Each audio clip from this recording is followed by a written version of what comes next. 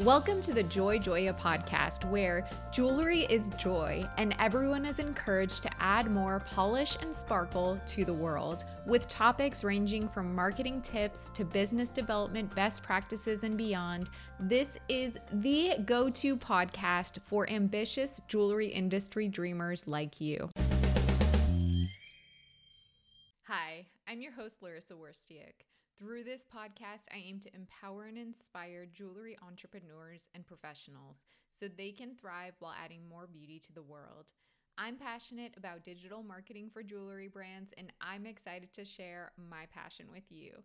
As we all know, jewelry is joy, so I'll gladly seize any opportunity to talk about it.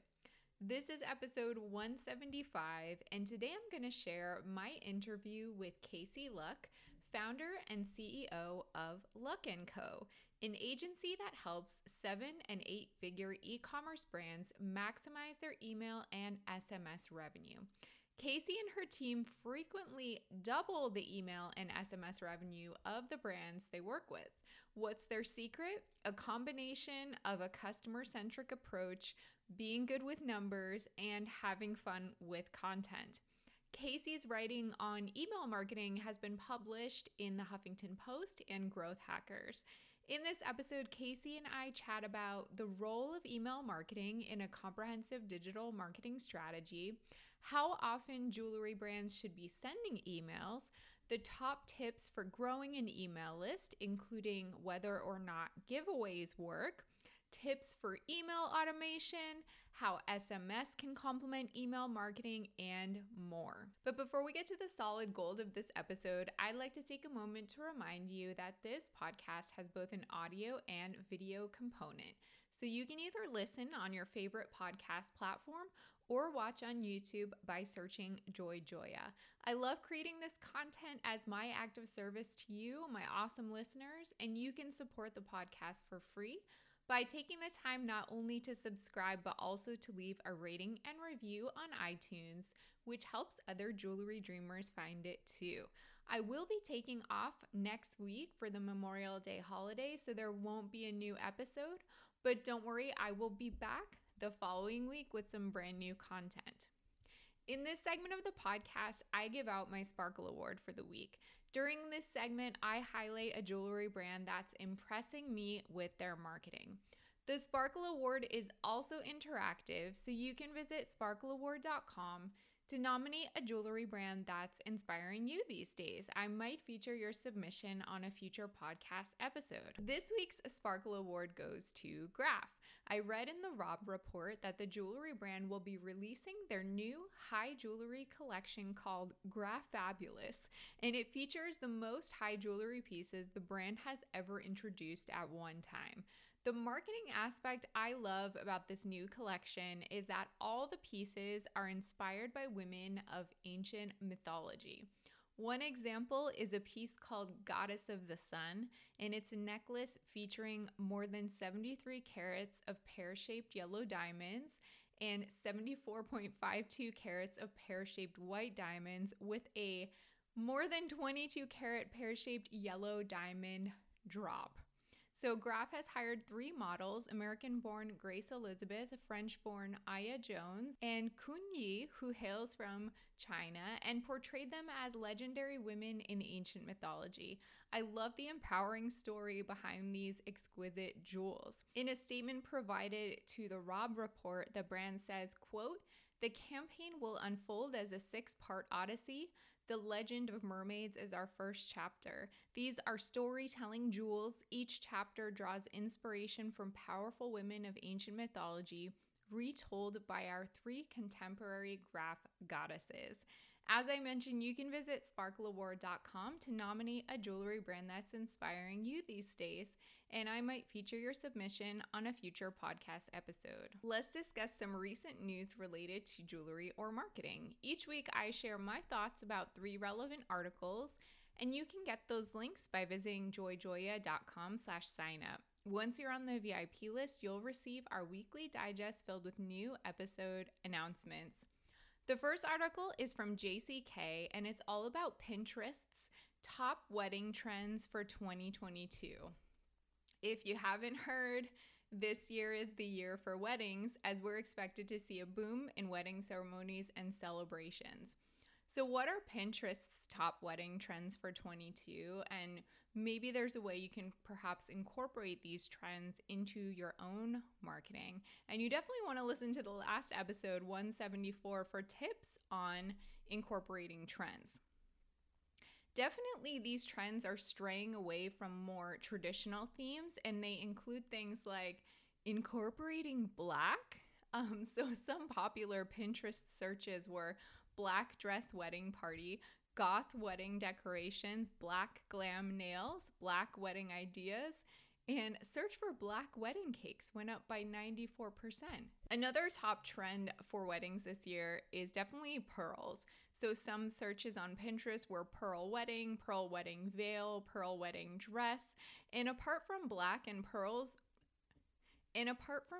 we're seeing other wedding color themes like red and black wedding theme, black boho wedding dress, sage green, and black wedding. So perhaps that might give you some ideas to merchandise your jewelry for the busy wedding season ahead. The next article comes from culturehub.com, and it's called "A Jacob & Co. Metaverse Exists: The Beautiful World of Crypto and Jewelry." Jacob & Co. has tapped into the metaverse by launching their Astronomia Metaverso collection, and it includes 8 limited edition designs inspired by Earth's solar system, 5 physical watch designs, and 3 digital-only designs. Jacob & Company has crafted the first luxury watch NFT metaverse project of its kind. The crypto-inspired watches are expected to be released in 2023. I was mostly interested in this article because when I chatted with Benjamin Smithy at the end of last year, check out that episode of the podcast, we chatted a little bit about NFTs and the potential that they have in the jewelry industry. So it's kind of cool to see that brands are doing something with them. And then finally, my last article is actually 2 articles that I'm mashing up together. One from Women's Wear Daily about the pastel hue trend, and another one from fashionunited.uk about fall winter 2022 jewelry trends. And let's talk about what those are. So Women's Wear Daily says that pastel hues are having a moment on the runway, and several designers during fall winter 2022 runway season accessorize their looks with crystal, diamante, and lucite jewelry, and including jewelry made from acrylic resin. For example, some designers include Miu Miu, sheer dresses with sequins and crystals, accessorized with leather and crystal chokers and cuffs, leg warmers, and ballet slippers. Carolina Herrera had looks accessorized with a gold and crystal necklace with matching earrings. And then Burberry featured 3 looks with diamante face framing jewelry and had a look embellished with diamante brooches. So it's really cool to see how these jewelry trends are showing up on the runway. And will they be influencing consumer preferences later this year and into 2023? As I mentioned, if you want to get the links to the articles I share in this segment of the podcast, you can become a JoyJoya VIP by visiting joyjoya.com/sign up. Without further delay, let's get to my interview with Casey. Hey, Casey, thanks so much for coming on the podcast today. I'm so excited to have you as a guest and to have you share all your knowledge about email marketing with the listeners and viewers. Thank you so much for having me. I am so excited. So tell our listeners a little bit about your journey in marketing. How did you first enter the world of email marketing, and how did you get where you are today in your career? Sure. So, I've been doing email marketing my whole professional career. It was an accident that I landed in email specifically. My first job was at a venture fund and startup accelerator in the Silicon Valley, and I was hired to do operations for events. And then, pretty soon, it became clear that I could do a lot of creative stuff too. So I started helping with marketing, and essentially my job became to sell tickets to events. And email marketing and our email list was by far the best channel to sell those tickets. So that's how I started emailing. And I had some background in graphic design. I had some background in writing too, because I studied journalism and wrote a lot in college. And so it all kind of came together. And then I also did a business major in college as well. And I honestly think that marketing is like this perfect um, field for somebody who studied both journalism and mass communications and business and has an interest in both. And I kind of carried on with email like as I went on to other jobs, and then eventually I started just doing independent consulting, and I would work with all types of companies, mostly B2B, mostly tech companies, and offer all kinds of marketing services. But it always kind of came back to email just because I loved it, because it's the channel that gives you the best return on investment. It's a channel that you can quantify so well and track things so well, and I love that. I love concrete things. So like social media is amazing, but I could never find myself in it because a lot of it is just kind of like you talk into like this big audience, and then two people out of 2000 see it, and you're like, well, what can I do? And they're like, well, you have to pay to reach more of your audience. So I stuck to email. And like throughout my journey, I was kind of working with lots of different companies, and I was looking for that niche that would allow me to focus even more and start growing my team so that we could scale a little bit. And that's how I landed with e-commerce. And about like right before the pandemic, at the beginning of 2020, I started this agency, Luck and Co agency, and I decided that we're just do I'm well, at that time it wasn't we, it was me. And I thought, I'm just going to do email marketing, like nothing else, no conversion optimization, no event marketing, like nothing. I'm going to say no to everything else. And I'm only going to work with e commerce brands. And the way I define e commerce brands is independent shops, mostly on Shopify, but like on their own shopping platform with their own website. So I don't really work with normally with brands that are on marketplaces, because doing email there is harder because you don't own your customers' data. So I said, just e-commerce, just email marketing. Let's see how it goes.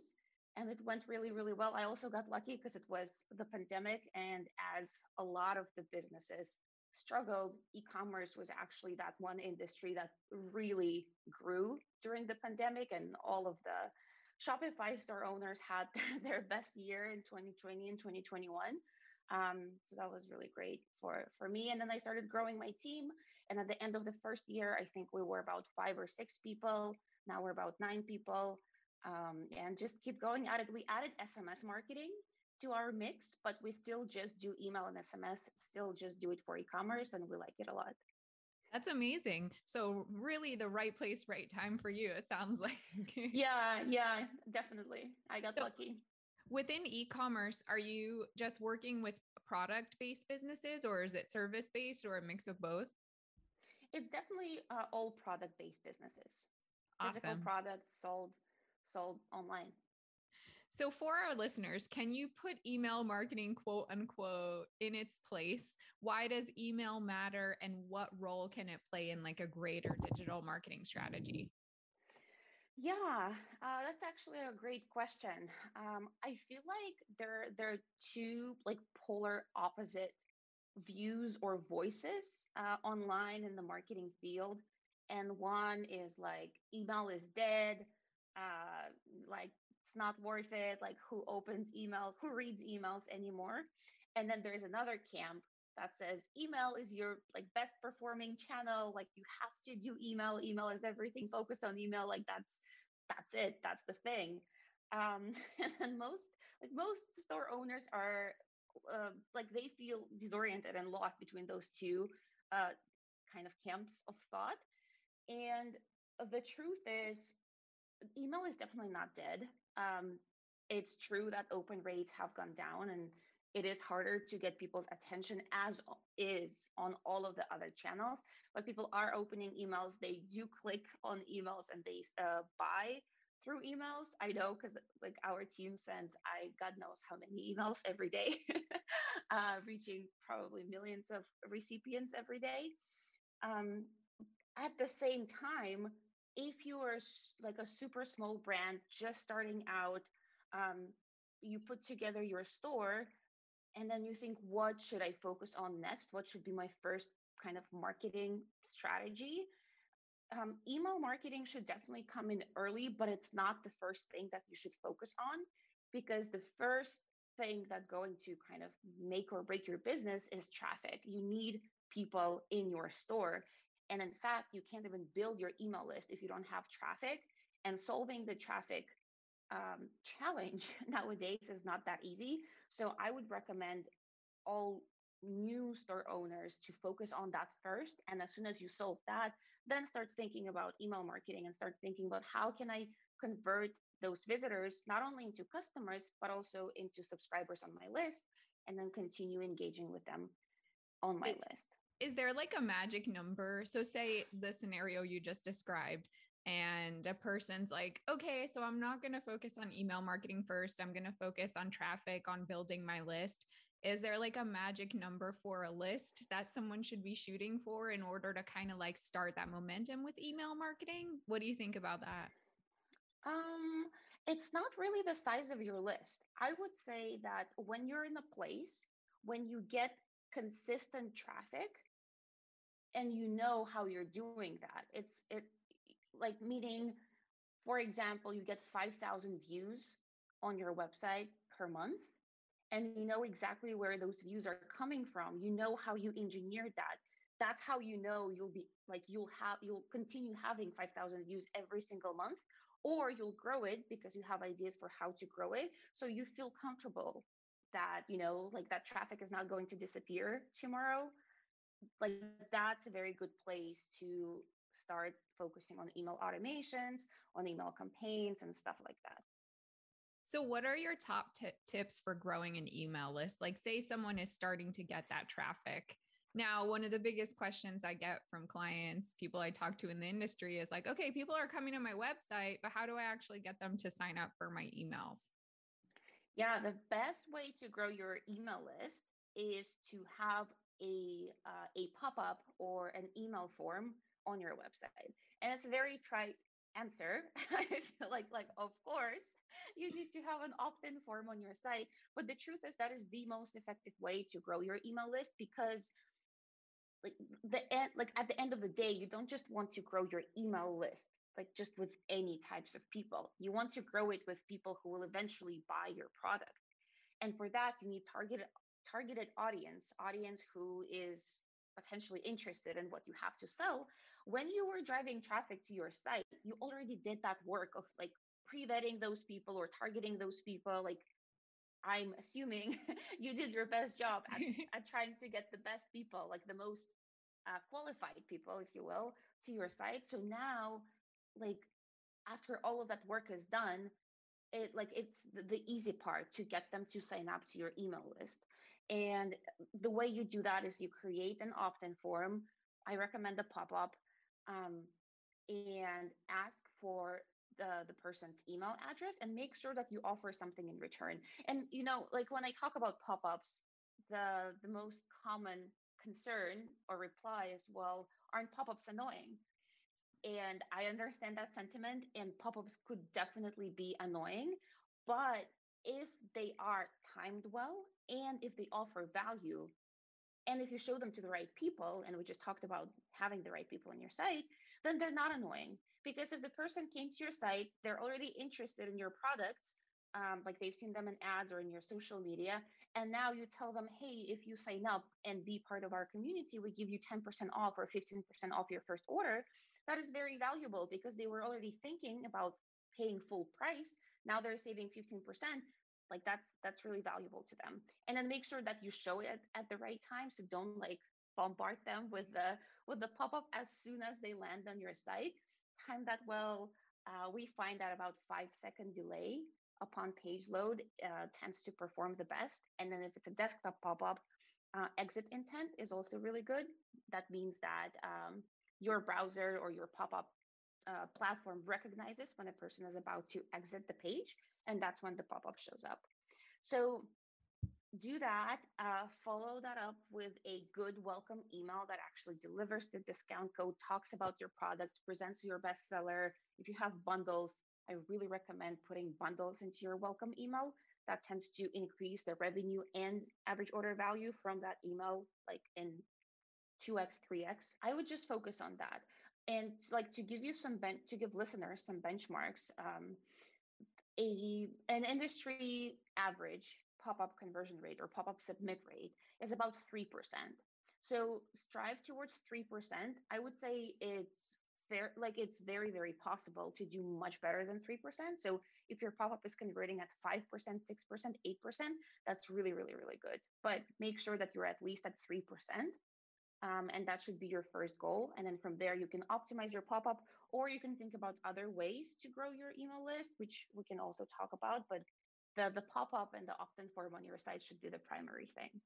Those are great tips. And I think sharing the benchmark is an eye opener for a lot of people because 3%, that's such a small number. But to know that that's kind of like the average is, I think, reassuring to independent brands who maybe think, ugh, is my pop up too annoying? Like, why aren't people signing up? Well, the truth is, it's going to be a very small percentage. And you kind of want it to be that way because you only want the most qualified people to be signing up for that list. So it's almost a little bit of like a gatekeeper, if you will. For sure, that too, definitely.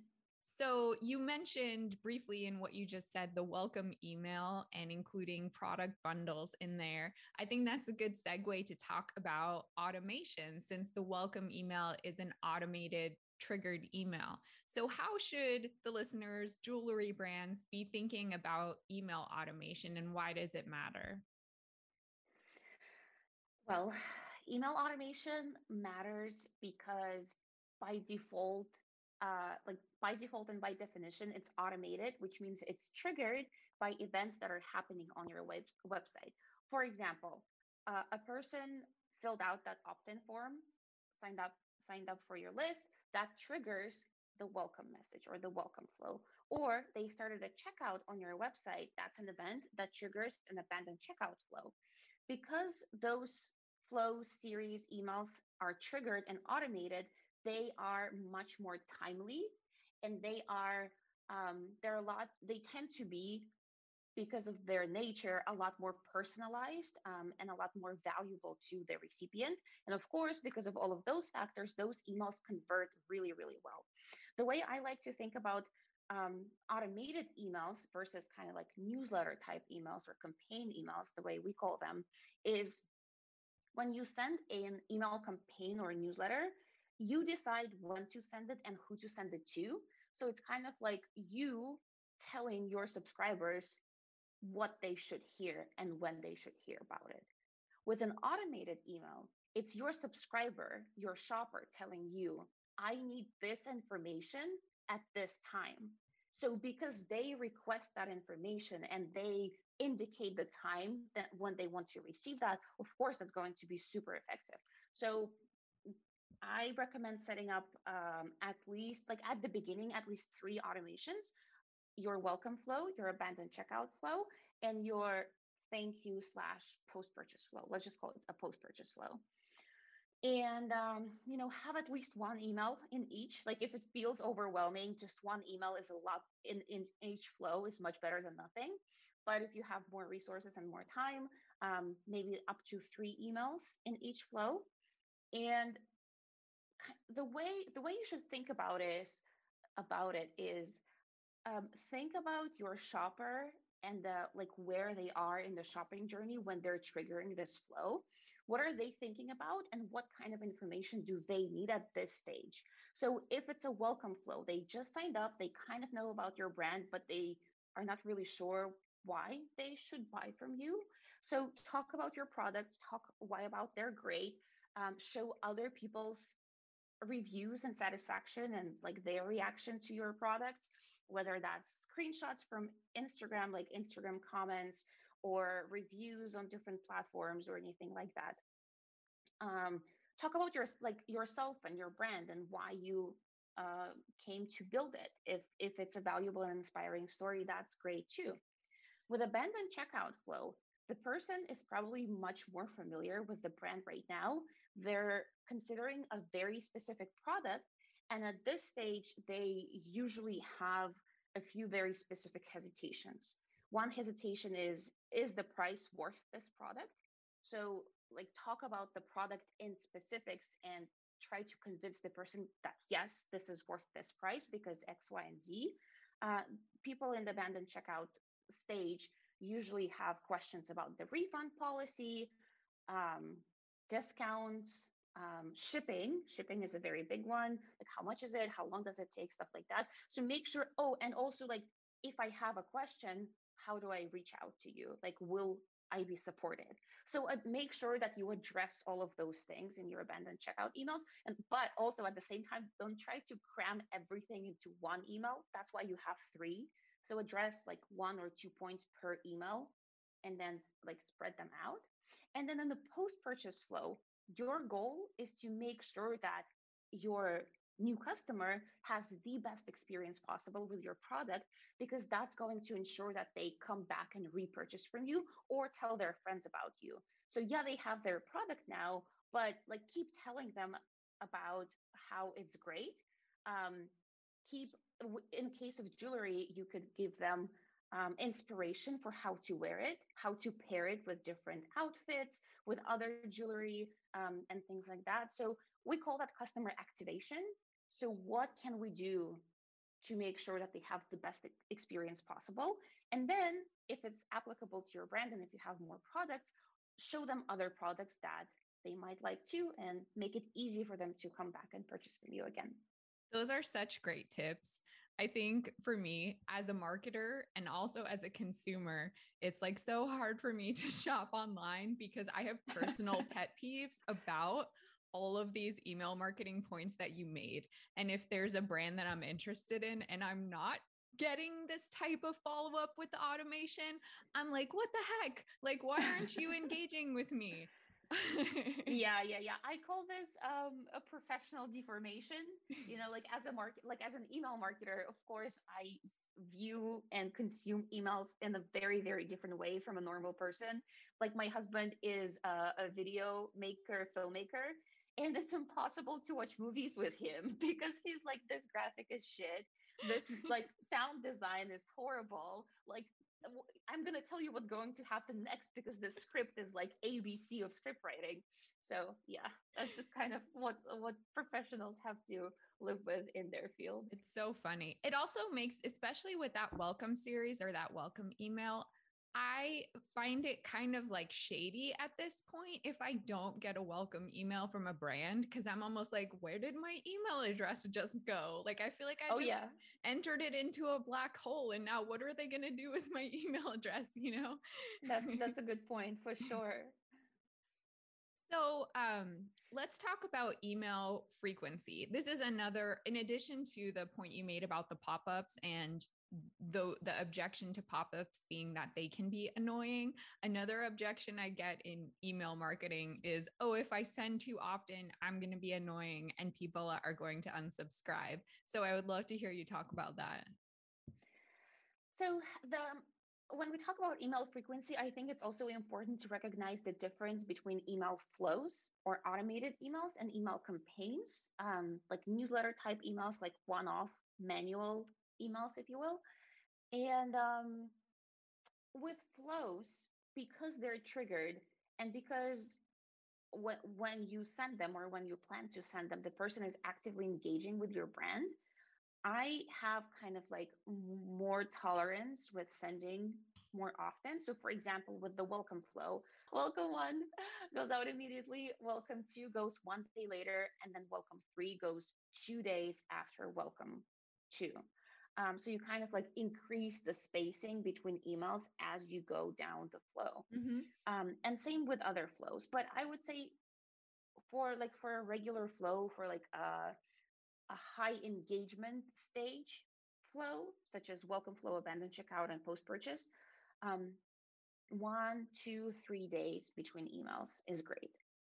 When we talk about campaigns, with campaigns, it's like completely up to you when you send those emails, and maybe you have resources to only send one email campaign per week. Or maybe you can send 3 email campaigns per week. Our kind of go to frequency is 2 email campaigns per week. However, when we do that, we segment the audience quite a bit. And this might get a little bit more, a little too technical, but essentially, the philosophy or the premise is that your most engaged subscribers should hear from you more often, and less engaged subscribers should hear from you less often. So we have segments that are based on engagement, and the engagement is defined in opening and clicking emails, going to your website, starting checkout. That's it. um, and yeah, we produce and send 2 emails per week, but it doesn't mean that everybody on your list receives 2 emails per week. Your most engaged people will receive 2 emails per week, but your less engaged people will only receive maybe like 2 emails per month. And that's So it. So how do you go ahead. decide who gets what? Usually, if it's a sale, your less engaged subscriber will want to hear about the sale. So when we plan the calendar for the whole month, we see like, do we have any promotion emails, like the emails where we include a discount or a sale? If so, those will go out to a wider audience, which includes both engaged and unengaged people. And then emails that are more focused on features or benefits or highlighting our community or things like that. Those emails will only go to the most engaged people because they care about that and they want to hear about that.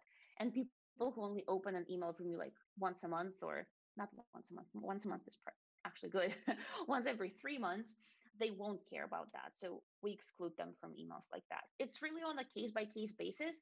And once you start segmenting and once you start doing it consistently, you will develop this kind of gut feeling about which emails should go to which people. And also, like, as always in marketing, just like whenever you're unsure, just put yourself in the shoes of your shopper, your subscriber, the person in your audience, and think about what would you want to hear about if you were in the audience of your own brand. And that really helps too.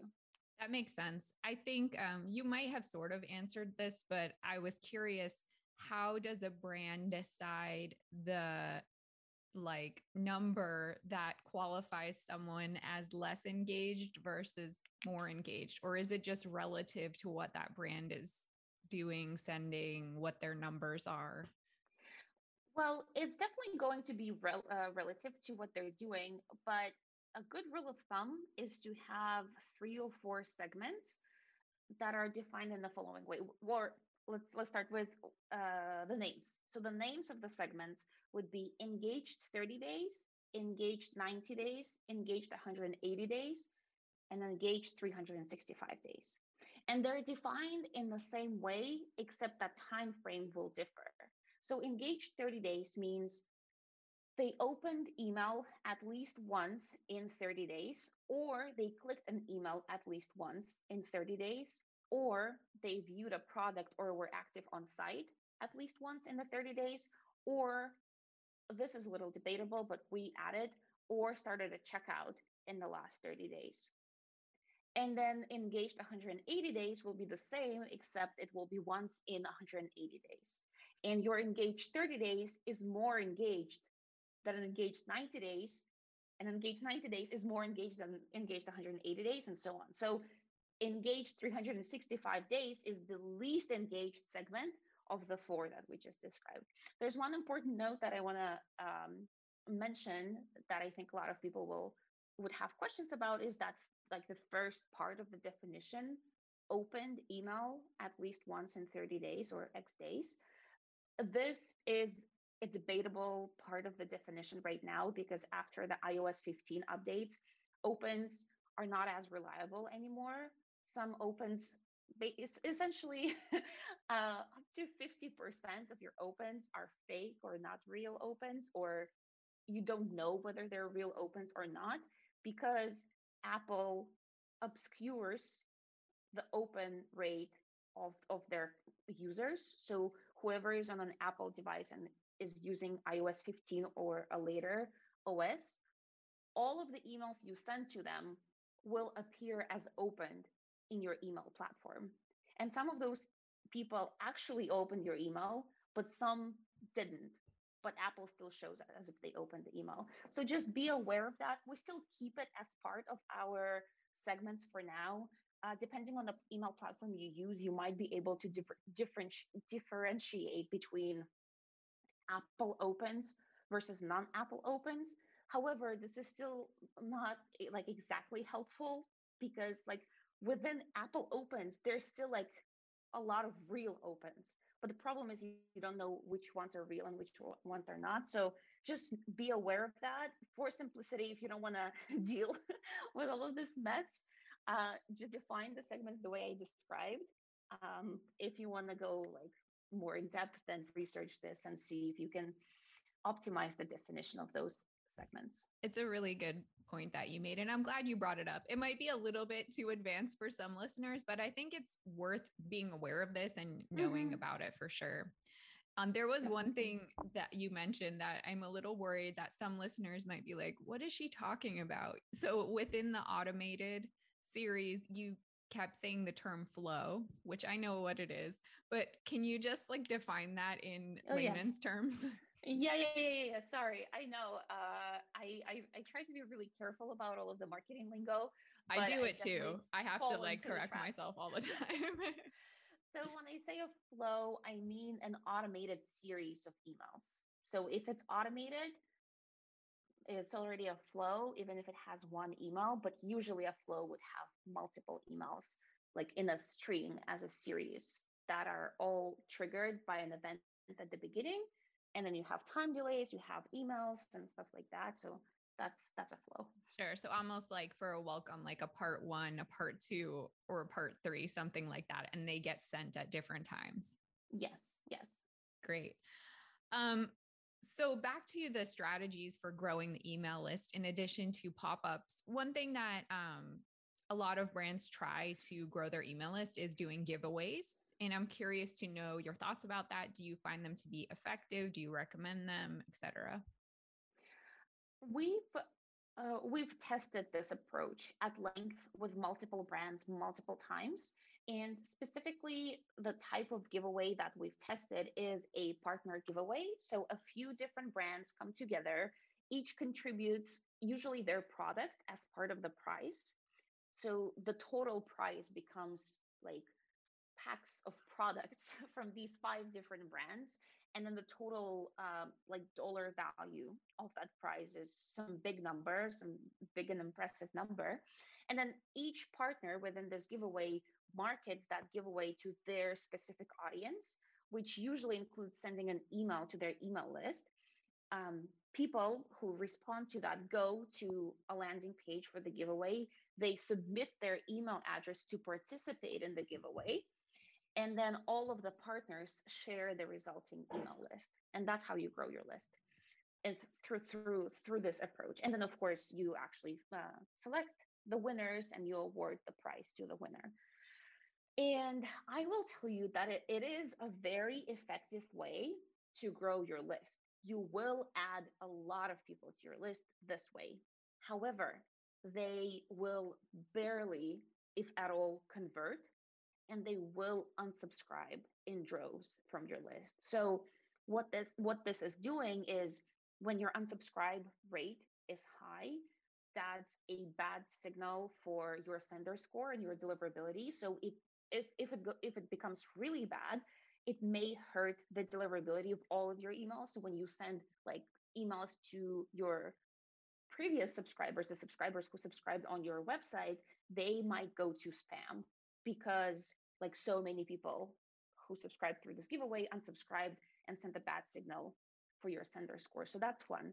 So like you're actually putting yourself at risk, and maybe this would have been justified if you actually made revenue and turned those new subscribers into customers. But in our experience, like I don't know how we've done this like many times, like not 5, 10, or 15 across a few different brands, and like none of those people convert. For like, to give you an example or a case study, a welcome email one for like a regular welcome flow.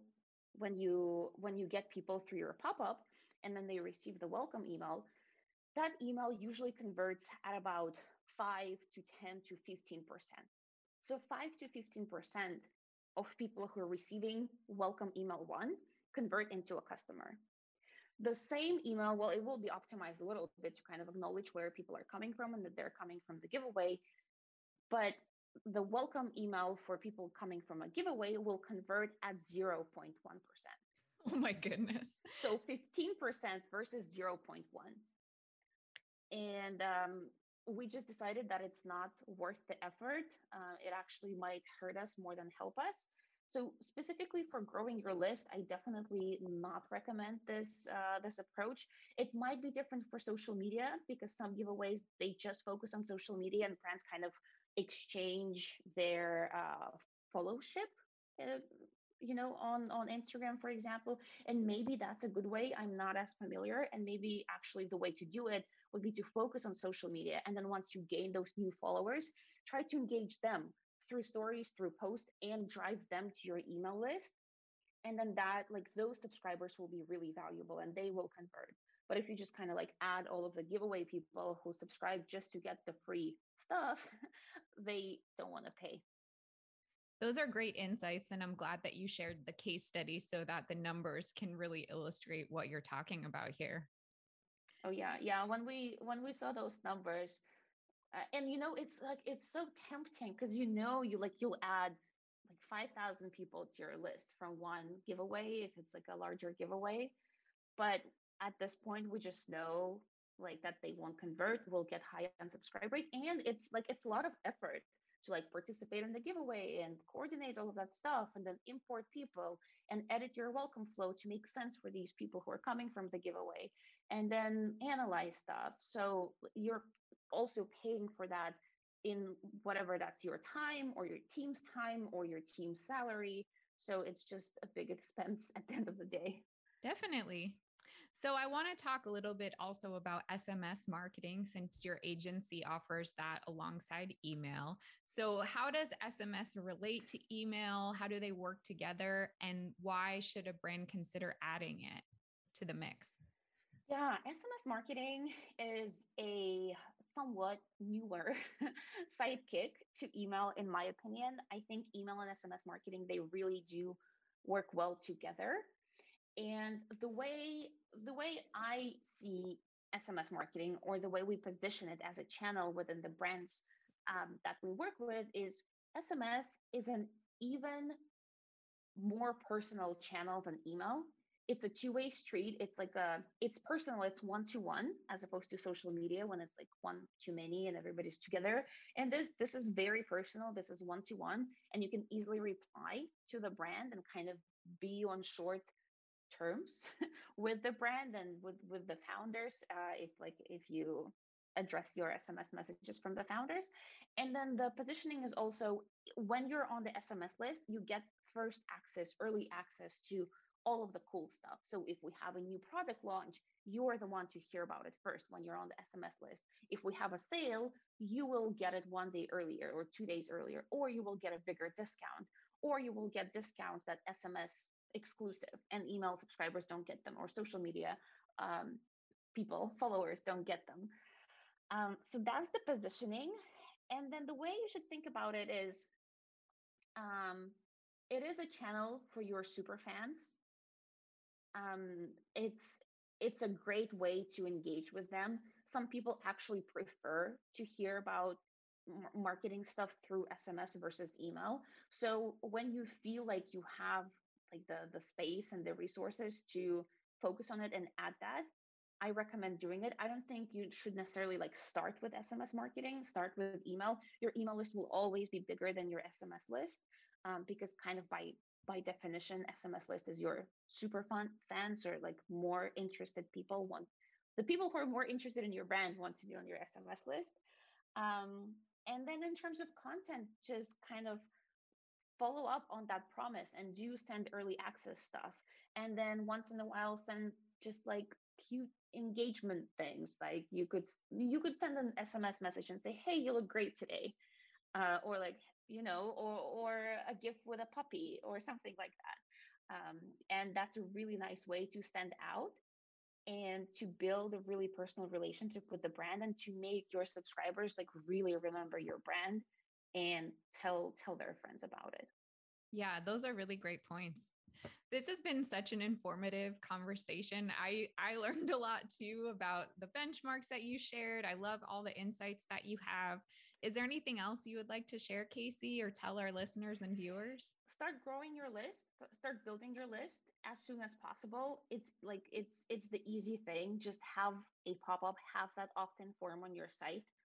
um, or if you don't have your own site and you sell through marketplaces, have an easy way to subscribe in your Instagram um, bio, in your Instagram bio or something like that. So even if you're not sending emails yet, just start building the list. And then once you feel comfortable, first start adding short little automations: welcome email, abandoned checkout email, post purchase, and then start sending campaigns. Like, again, with as with everything, the minimum is better than nothing. So if you feel overwhelmed, if you feel like you can't commit to like sending 2 emails per week, send 1 email per month. Like, just start with that. It's great to start with, and then do 2 emails per month. And you'll already be doing so much more than a lot of the smaller brands do. Absolutely. Well, thank you, Casey. I so appreciate your time and expertise. I know my listeners and viewers will enjoy this. So thanks so much for coming on the podcast. Thank you. Thank you so much for having me, Larissa. This was super fun. The best way to connect with Casey, if you're interested, is to send her a LinkedIn message to schedule a call on the agency's website. That's luckandco.agency, or subscribe to her YouTube channel where she shares in-depth tutorials and guides for e-commerce store owners. To find that channel, search for Casey Luck on YouTube. You can also always email me, Larissa, that's LARYSSA @joyjoya.com. If you love this podcast, please share it with a friend who'd appreciate it. And don't forget to subscribe as well as leave a review on iTunes. To purchase a signed copy of my book, Jewelry Marketing Joy, visit joyjoya.com/book for more information. Thanks for listening. Remember to subscribe so you never miss an episode. For more information about working with Joy Joya, visit joyjoya.com, where you can sign up to download our free ebooks about various topics in jewelry marketing.